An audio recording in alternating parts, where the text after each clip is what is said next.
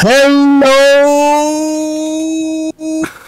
and welcome back to Into the Movieverse. We have a banger here for you today, everybody. Cody and I are reviewing yet another Robert Pattinson movie with Willem Dafoe. You might have heard of it, you might have not. It's called The Lighthouse. Welcome to episode 15. Episode 15, wow. We are very excited to be with you today. Talking about this whirlwind of a movie. So without further ado, let's hop straight into it. I believe we have somewhat of a layout today. Plot, the style of the movie, theories, and then we'll go into our thoughts. So starting off, I guess, with the plot / the story. You talk a little bit about this, Cody. Because did you watch this a second time, by the way? I did not yet, but I still plan on watching it a second time because I think this is like Tenet in the sense of you get more appreciation and you'll see more detail by watching it multiple times. So this is about two lighthouse keepers in the late 1890s or in the 1890s, and they start their 4-week shift together. This is the first time they've met, and it's about their adventure and the chaos that ensues during the 4-week period. And that's as far as I'm going to say without spoiling it for now. We'll probably get into it, but it's definitely very unique. The film is shot in a square. It's not widescreen. It has a very unique perspective, black and white. And I really love that. I feel like that really lends to the style of the movie. Like, I was so captured by it at the beginning. The acting is phenomenal. So if we're going to be talking about any problems with this movie, the acting is not one of them. It's just Willem Dafoe and Robert Pattinson killed it. So yeah, it was filmed in 4x3, and they used Panavision Millennium XL2 cameras, which were equipped with vintage 1930 Baltar lens and black and white Eastman Double X 5222 film. So that's how you got that like grainy texture, and sort of that like vibe of the whole movie. So it was authentic. It wasn't like a post effect to make it look that way. That's cool. I'm sure they added some stuff in at the end, but like for the most part, yeah, they did it pretty much authentic, which it did kind of give me that like feel. Yeah. Like it kind of looks like it was just set up to be that way. And what I kind of found interesting was like when they're walking up to the lighthouse for the first time, they're switching out the people, and they just kind of stare at you for a little bit. Yeah, they're looking at the ship behind us. Yeah. Yeah. I mean, well, you're also kind of looking at them to see how they were beforehand, because you're going to end up seeing what happens to them. Yeah. But I guess like a lot of what the review, like not the review, but like a lot of what you read about this movie, like the description, they don't give you much. I had read an article that Robert Pattinson was pretty much like, they were pretty much telling everyone before its release it was a comedy. And there are really funny moments in this movie, but it's really... I thought it was a comedy. I thought it was a drama comedy. There was no sign of it being what it truly is. And I guess we'll get right into spoilers here. It's basically a psychological horror film. And the cool thing is, what I found amazing was not only did I not know it was a psychological horror, but all it took was the tone of the movie and the way it was filmed to let me know that while watching. Like, I knew it wasn't a comedy a couple minutes in. You start to see all these details and what's going on. You're like, wait a minute, something is off here. And it gets really creepy really fast. And it's not like, it's not in your face, you know? I didn't actually think it was a comedy.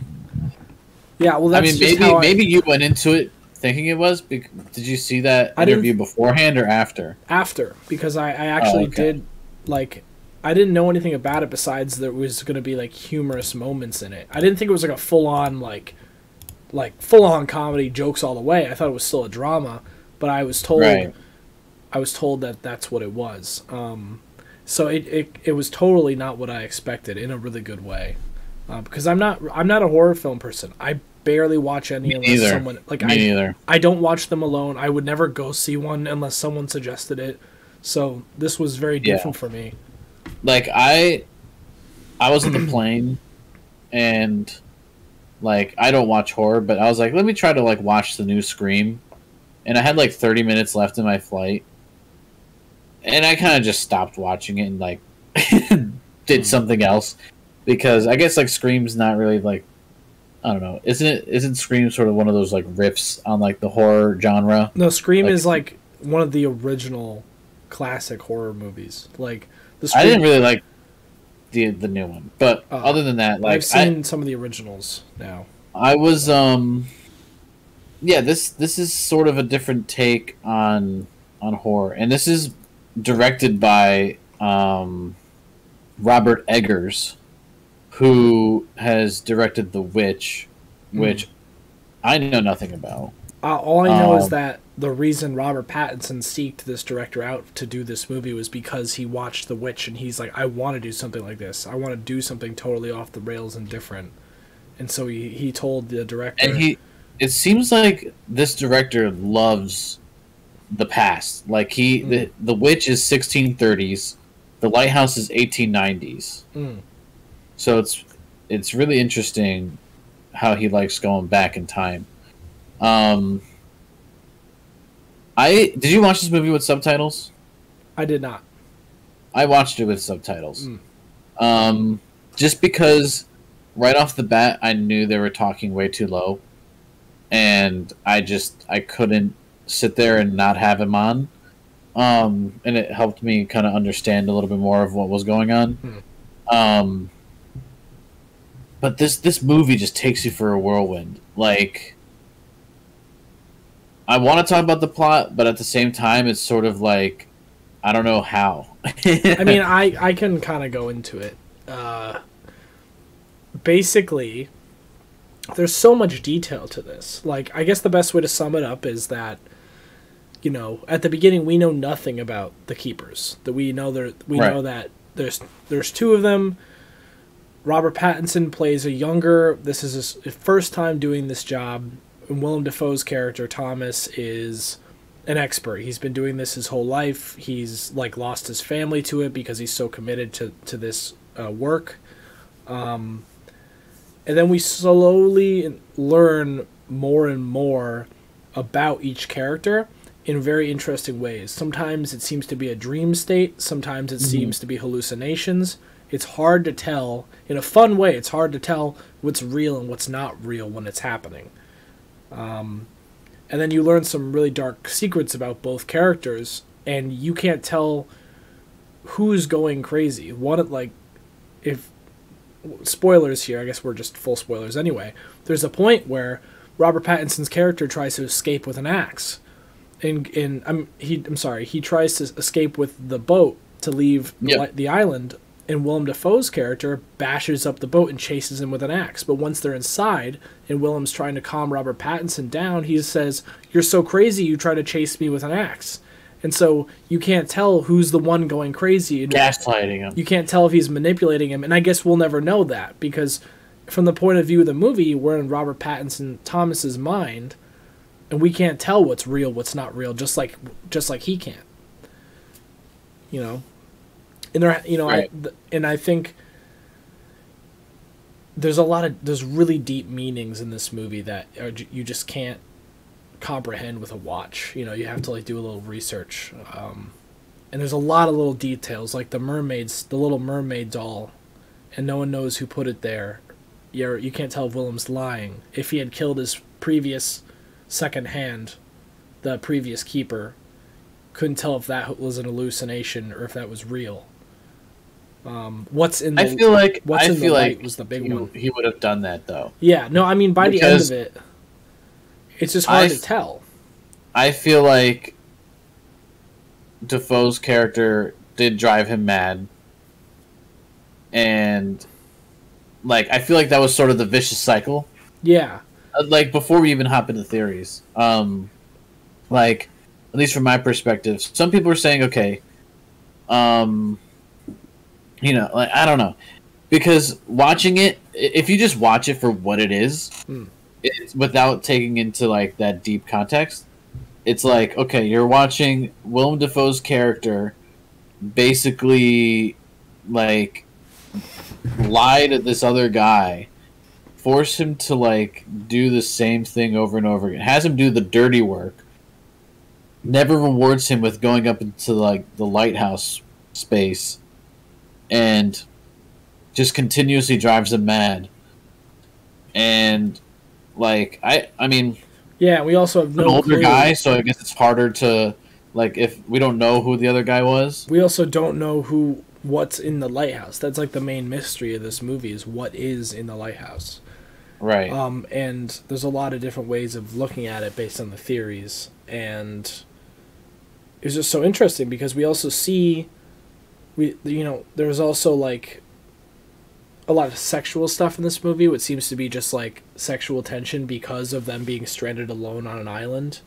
Mm-hmm. And you see Willem Dafoe's character like naked up in the lighthouse, and then you also see Robert Pattinson's character going crazy and having hallucinations about mermaids.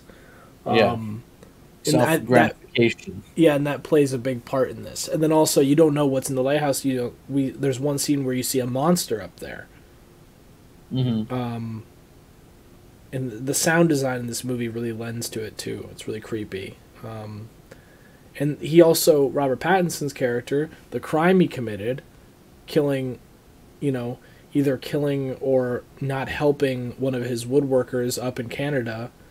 And you see, there's some flashbacks where he says to Willem Dafoe's character, I just let it happen, I didn't actually kill him. But there's a flashback where whoever's in the first-person view of the hallucination is carrying a giant log spike and pointing it at a log worker. So it looks like Robert Pattinson's character could have killed him and then, took this job to escape that mental stress of what happened in Canada. Right. And so like they're both in the sense that they're it looks like if you believe everything was true and it's not just hallucinations, it's just two murderers on an island going insane, because of being stranded. That was another really interesting point to me. I loved when he was like, so I guess Robert Pattinson's character Thomas Egerton, I think was his name before he revealed his true identity. It was the name of the guy he killed. He was like, so I guess because of the storm, they're not going to come get us tonight. We're going to have to wait till tomorrow or after the storm clears. And Willem Dafoe's character was like, you've been saying that for months. They haven't come for months.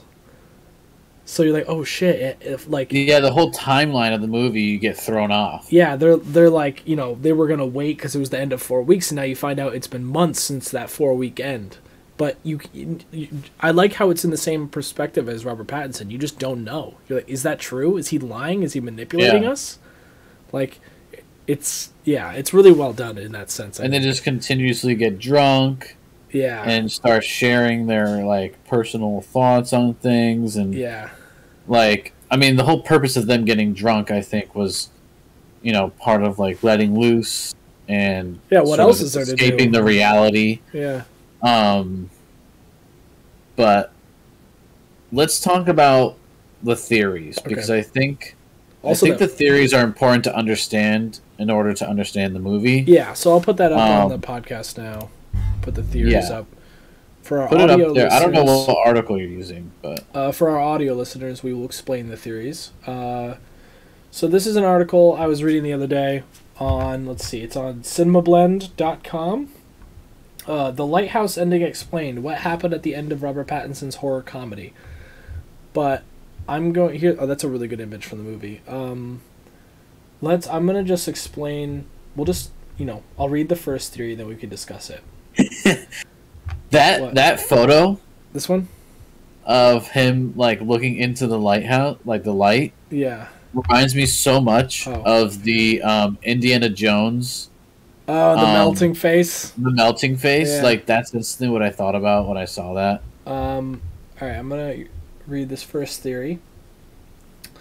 All right. Theory number 1. These are the top 3 theories, I believe, that people are discussing, by the way. So, theory number 1. The lighthouse is a modern retelling of a Greek myth. The first place one may draw from after seeing the lighthouse is through the subtle use of seafaring mythology that is embedded in the DNA of the flick. Co-writer and director Robert Eggers is known for to really delve into researching his work, and the lighthouse is no exception. The filmmaker told Vox that the idea of fable and myth is in the forefront of his process with his partner and brother, Max Eggers. The pair heavily looked into life in the maritime community in the 19th century, and here's where they landed with the story. And then we have a quote about that. But the main reason people are talking about this is, especially what's on the podcast right now for the video format, is we're seeing the ending shot where Robert Pattinson's character is being basically eaten alive by the seagulls, which is basically what Willem Dafoe's character had said would happen to him if with the curse and everything. If he hurt the seagulls. Yeah. And so that, apparently, and I'm not well versed in Greek mythology, this is a direct resemblance of the Prometheus and Proteus. Greek myth. So let's see about that. Prometheus is a titan who is remembered for being a trickster who would steal fire from the gods and give it back to humanity. After his misdeeds, Zeus chained him to a rock and sent an eagle to eat his liver, which is exactly what's happening in the photo, which would grow back overnight for the same torture to resume the next day. Prometheus is the sea god. In the Lighthouse's Proteus is the sea god. Oh, Proteus, sorry. In the Lighthouse's case, Willem Dafoe's character would be the god, and Pattinson holds the role of Prometheus. Once he steals the fire, the energy source of the lighthouse, a similar fate to Prometheus befalls on him. And the image is mistakable, like they said, and it's very true. I have no doubt that Robert Eggers was very familiar with this Greek myth when making this film. And I feel like, before even going into the next ones, that this is the most sound theory. Yeah, agreed. Just because it makes so much sense. It really does. Like, Pattinson wants to seek the knowledge of the light. He wants to see the lighthouse. He wants to do that kind of stuff. And Defoe's character is guarding the light. He's like, no, you can't have it. You can't ever go to look up there. That's my thing. Like, this is strictly for me. You have to stay down here and do that stuff. So, it makes perfect sense. And I think that this Greek myth thing is the most sound and best theory that we have. I mean, even within this photo, the way his leg is up and all that, it just looks like something out of one of those Greek paintings, you know? Yeah. It really, yeah, and it makes sense too. The whole story about, the two of them fighting each other for the light. And what I really like about this movie is at the end, you don't see what's in the light. I mean, you know something's there, but I like how it's probably like, you can't tell if he's screaming because he's so happy he finally made it, or if he's screaming because he can't tell if it was what he was looking for, if it was worth it, you know? Right. And it's really, and also really creepy. the seagull, uncredited, is Sully Siegel, by the way. So, yeah. Just want to give credit to the acting skills of Sully Siegel. Well, also, another detail with the seagull. Well, another detail in this shot is that the entire movie, the seagull he kills has one eye. And who the other person who has one eye in this movie is the head of the previous keeper that Willem Dafoe's character killed. And remember was that seagull trying to warn? Well, no. Remember how Willem Dafoe's character said that seagulls are the souls of lost maritimers? Yeah, lost sailors. So the whole idea that this seagull is the soul of the previous keeper. Not only does the seagull have one eye like the keeper, but at this ending shot, Robert Pattinson only has one eye left. So right. That's like another little detail that's pretty crazy when I read it online, because I did not catch that when watching the movie. So theory 2 is that Thomas and Ephraim are the same person. Yeah. So Thomas, Willem Dafoe's character, Ephraim, Pattinson's character. So another theory is that the two main characters in the film are supposed to represent two different sides of the same mind at odds with one another. The movie was inspired by an actual story that involved two lighthouse keepers who both had the same name. As revealed in the film, they are both named Thomas after he took the name of the guy that happened in the logging thing. As Robert Eggers said, the idea of the pair sharing the same name struck a chord with the writers and decided to make a film about identity, which is also interesting. So, thinking of the lighthouse in a more metaphorical sense, the two characters in the film could be representative of the push and pull between Freud's ego and it in the brain. Freud. So isn't this your thing? Freud is basically the father of therapy and psychology. Well, not psychology, more like therapy. Psychotherapy. And Freud's big thing is he's a lot of weird stuff that's no longer relevant today, but a lot of stuff that's still very meaningful. And yeah, the idea of the id and the ego, and like what I think I remember is like the id is your subconscious mind that is, good. It chooses the right things, but your ego is always seeking pleasure. And it's hard to explain, but yeah, I can definitely see this being, I can see Pattinson being the ego and Willem Dafoe's character being the id. And I wouldn't put it past this director to have both of these things being inspiration, It's a little harder to explain on the spot, but it's possible. Right. I think it's definitely a theory that could work. I don't... But then it's sort of like, okay, so were those two guys actually there at a lighthouse, or is this just something happening in the mind? Like, I don't know. Yeah, no, I mean, I think that they both have to be real. Or Ephraim. And the last one... he's saying... What they're saying is that Ephraim and Thomas, not Thomas Dafoe, Thomas Pattinson. Like... Yes. The two minds in the one... that the whole accident was just in his head. That he's psychotic, basically. But I don't know about this theory. It's a good one. I just think the Greek one is really solid because of the direct correlations.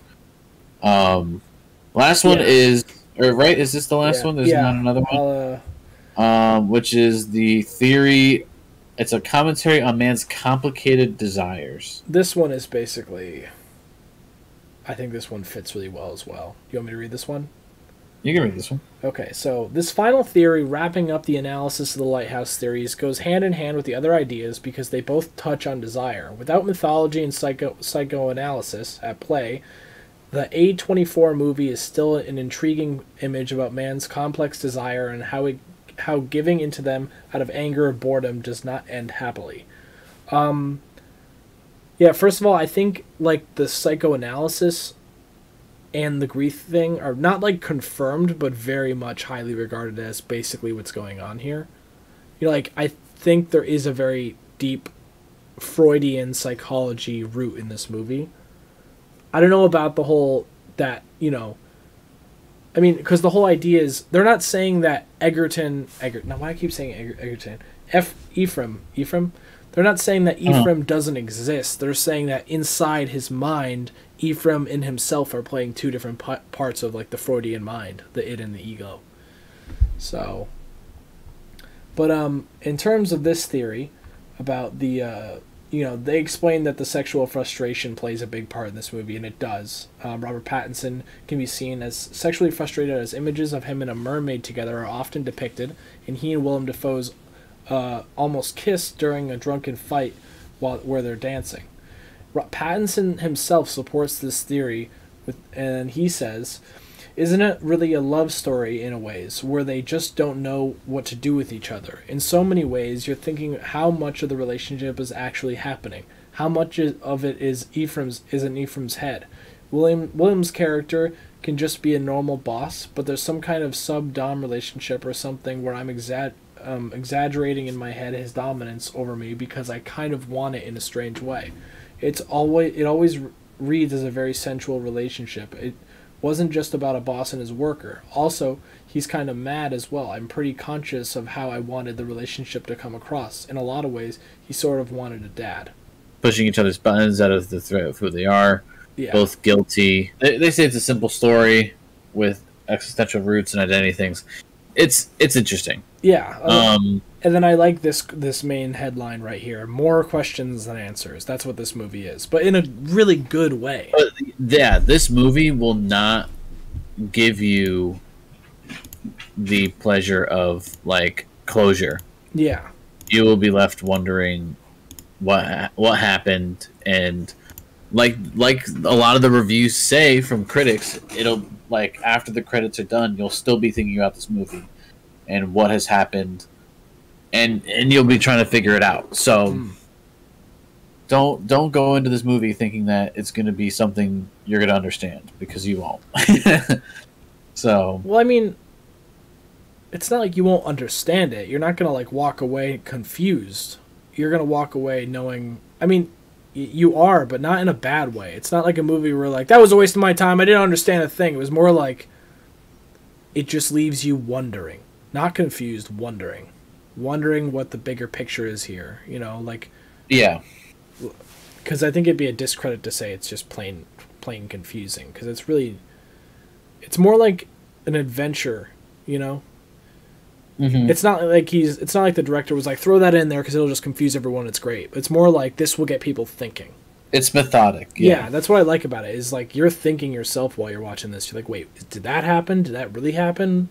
Has it been that long? You feel like you're with them, you know? You're like, oh, jeez, has it been months? Has it been and it's actually not a long. It's an hour and 50 minutes, so it's not a bad, terribly long movie. So it gives you just enough time. So do you want to talk about? We're coming up on the 30-minute mark. Do you want to talk about the reviews? Yeah, I'm going to bring up right now the. Let's talk about the IMDb. The trusted source. Yes, and so the average score out of 193,000 reviews is a 7.4 out of 10. We're going to go look at the breakdown here. There's a lot of 7.4 out of 10 movies. We're seeing a lot of 8s and a lot of 7s. I mean, we're seeing 27. The highest score in a category is 27% for 8 out of 10. And then we're still seeing a lot of 10s, a lot of 9s, a lot of 7s, and we start to dip down below, almost. It seems below. like this movie ranges from a 7 to a 9.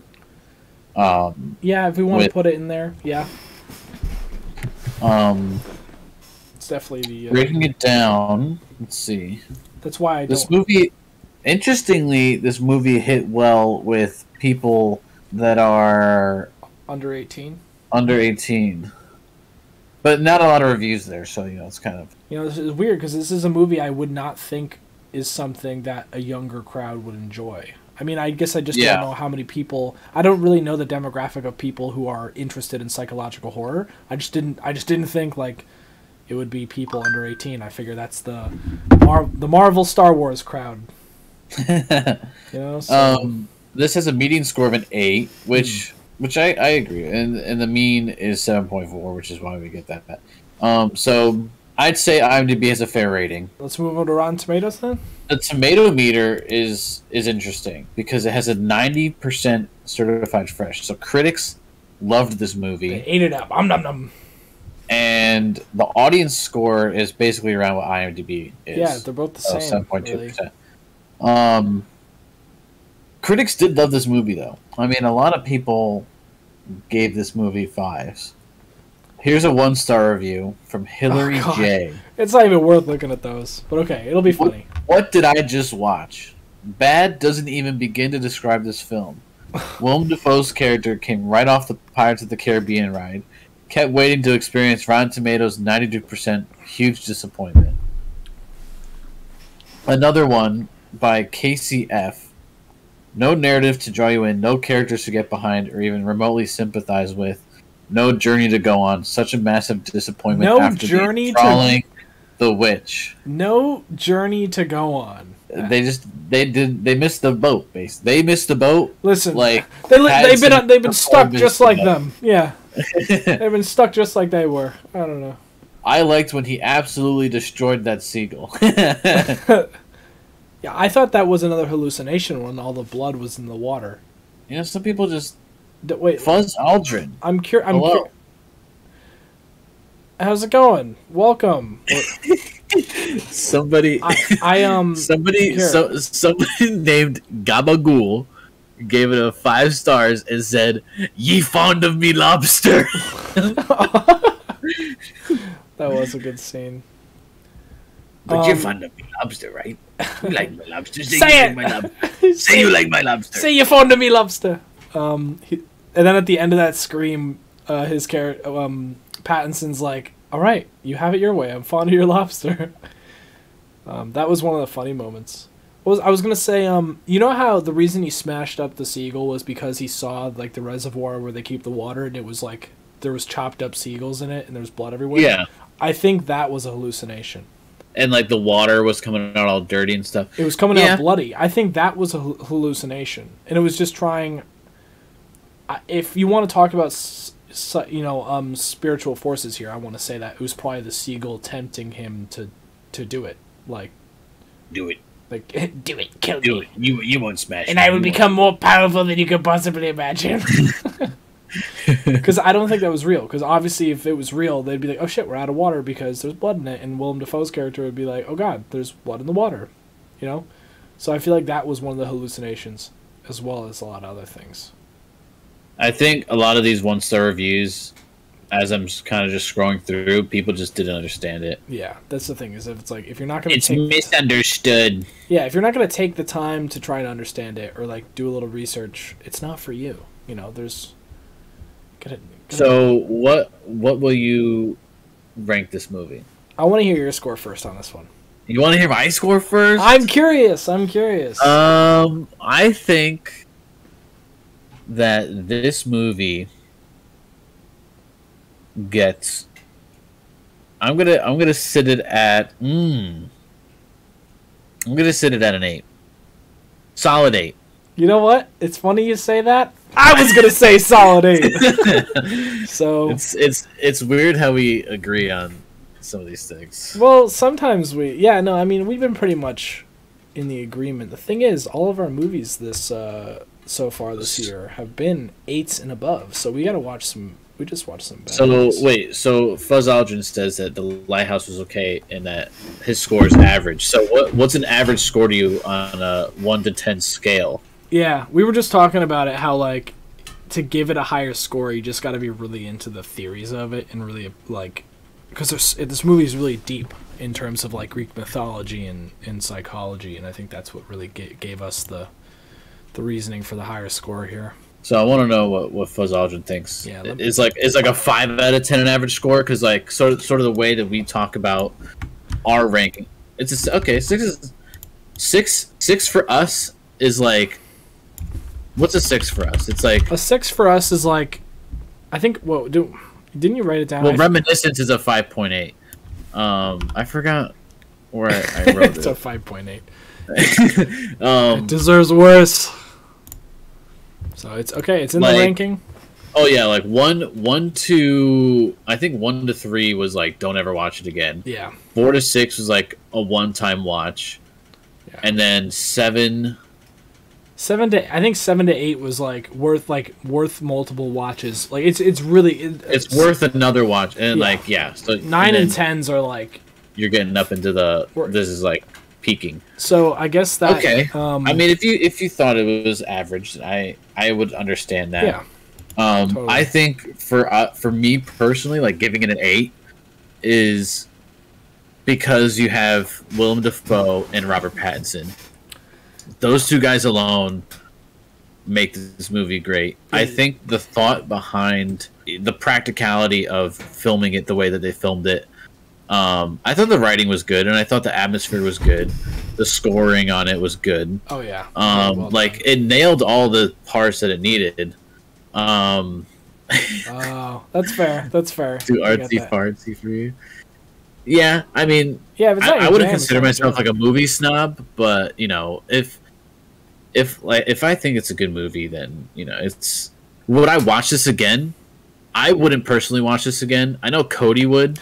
I would just. But I want to watch it again just to better. Now that I know the Greek mythology theory and all that, I want to watch it just to see it, because apparently you're going to see a lot. You know, I'll see a lot of detail I didn't see before, And this movie's just really deep and really well thought out. That's why I want to explore it one more time, because I love that aspect ratio. It just makes it so, I don't know, especially watching it like really late at night. It just there's just something special about it. So I imagine really watching it in theaters. Yeah, you know, I know. like how weird that would have been to watch on a big screen. I wish this would if this is one of those movies where like I wish I saw it in theaters. I thought something like Shutter Island is similar to Lighthouse, but much Shutter Island. Add that to the list. Shutter Island. Shutter Island. Do you want me to put it on the stream? Oh, this has Leonardo DiCaprio, Mark Ruffalo, Ben Kingsley. It's from 2010. Shutter Island. I never heard of this movie. It's 2 hours and 18 minutes. It's kind of the opposite of The Lighthouse in the sense of like having a much higher audience score than a lower critic score. I'll add it to the list. Add it to the list. So, would you consider The Lighthouse a favorite? No. I think we can both agree that it's not like a. I agree. Like, it's really good. I enjoyed it. It was a great time. I'd recommend it to people who like this genre. It is not on the ITM favorites list. To be on the favorites list, Aldrin, you have to be. You can't change anything about it. And it has to be rewatchable. Yeah, if it's on our favorites list, it means that we wouldn't want anything changed, and we would watch it over and over. We'd recommend it to people. So, yeah, favorite's a favorite, basically. And this is a really good movie. We enjoyed it, but it is not on the Into the Movieverse favorites list. Is Fuzz Aldrin the first cat on the moon? Yes, correct. So, what do you want to do next? Episode 16, what are we doing? I think... Well, now that he brings up that Shutter Island is similar to The Lighthouse... It'd be a good comparison. It would be a good comparison, so I almost want to watch it next, even though I said I want to watch Good Time. But, I mean, we could still watch Good Time, and, yeah, we could... I mean... So this is available on Prime, it says. So as long as we have a Prime subscription, I think we are good. I mean, why not? Why not try it? Yeah, I mean...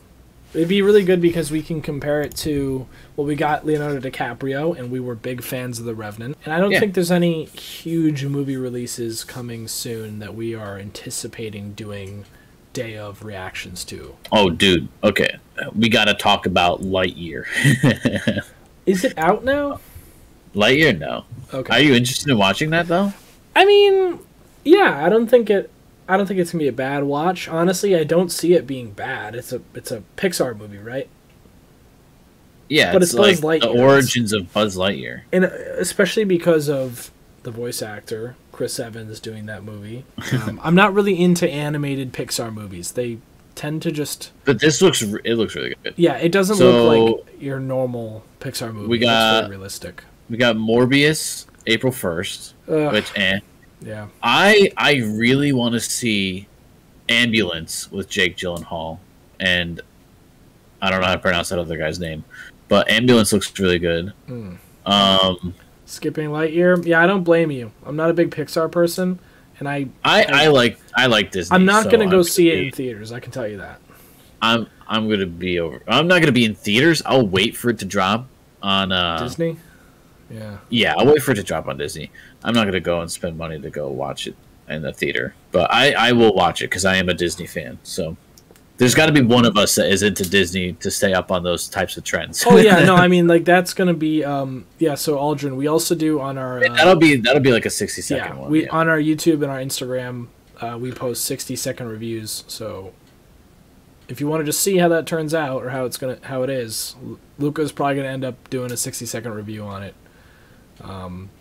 But yeah, sure. Maybe I'll do like 2 parts of it if it's really good. But other than that, I'll probably just briefly talk about it. Yeah. We got Fantastic Beasts: The Secrets of Dumbledore. I also like that series. It's a really good series. You enjoy that. That's April 15th. April 22nd is when The Northman comes out. I am now after watching Lighthouse, I'm interested. The Unbearable Weight of Massive Talent. Have you seen that trailer with Nicolas Cage? It's like basically just talking about him. It's a Nicolas Cage movie. They still make those. Dude, it's gonna be good. I think it's gonna be good. A good Nicolas Cage movie. Yeah. Yeah, I mean, his movies are always like fun to watch, but they're not really highly rated. May, we're getting Multiverse of Madness. Oh well, that's. Let's see what else is interesting here. I don't think either of us are going to skip Top Gun Maverick is coming out May 27th. Finally, how many times has that been delayed? I'm excited for that one. Top Gun is such a good movie. And then you're getting in June 10th another Jurassic World movie. I'm not gonna that'll put me to sleep. Yeah, they just kind of copy and paste those. And then Lightyear is coming out in June as well. July, you got Minions: The Rise of Gru. Definitely see that on a 60-second. July 8th, you got Thor: Love and Thunder. Oh yeah, that'll be good. Bullet Train. I want to see Bullet Train. I heard that was. Wait, is that the Brad Pitt movie?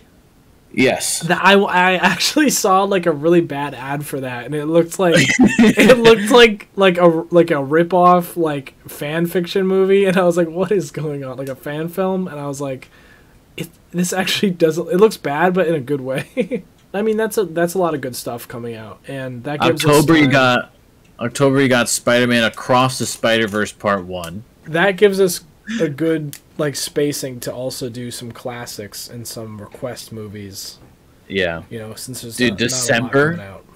December 16th, Avatar 2.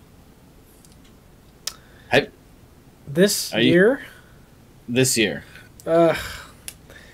It's been so long. That would be a great way to close out the year, because I've heard a lot of good things about Avatar 2. Well, it doesn't exist yet.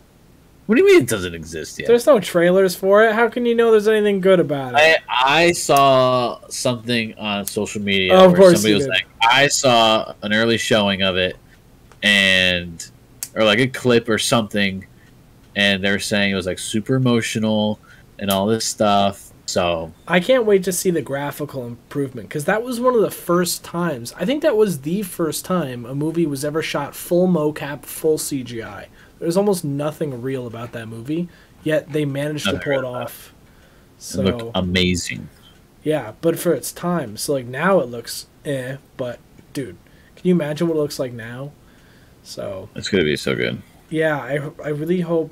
I'm just worried about the story direction. Like, I wonder what they're doing. It's so weird it took so long to get a sequel. Well, now they're... Well, think about how much time they spent... Like, it's going to have to be done full CG again. And it has to be better than the last time. Well, yeah, but now I'm saying, like, that full CG isn't as difficult as it was then. The technology's so much better. So, yeah, but if they put something out that is going to be this on par with Avatar... then I don't know. No, it's gonna be better. I think this time around, so now you kind of have those two people like morphed into those bodies, and all that kind of stuff. So it's gonna be, they're probably gonna be, I don't know, saving their planet from something, or I don't know, building back up. I don't remember. Yeah, I mean, is the original cast gonna be? We'll find out. But I mean, it has. Those guys are still alive, right? I guess. We don't know how long it's been. It's probably been. How long has it been since that movie? 10 years?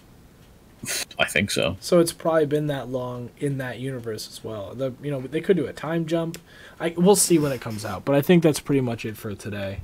All right. So for next for episode 16, we'll take Fuzz Aldrin's recommendation here and do a comparison between Shutter Island and The Lighthouse, because I think that'd be a good comparison. Yeah. Lastly, this movie, we have rated it an 8 out of 10. Yes, The Lighthouse. Just to recap, it is not a favorite, but we recommend that you should watch it at least once. I'm going to say a second time. Go for a second time. Go for a second time if you don't understand it the first time. But, like, in a good way. After reading theories. We discussed it. Yeah. Go watch this movie. It's worth a watch. Make sure to subscribe so you can see all our other reviews. And also, on our social medias, we have 60-second reviews for movies that don't make a full episode.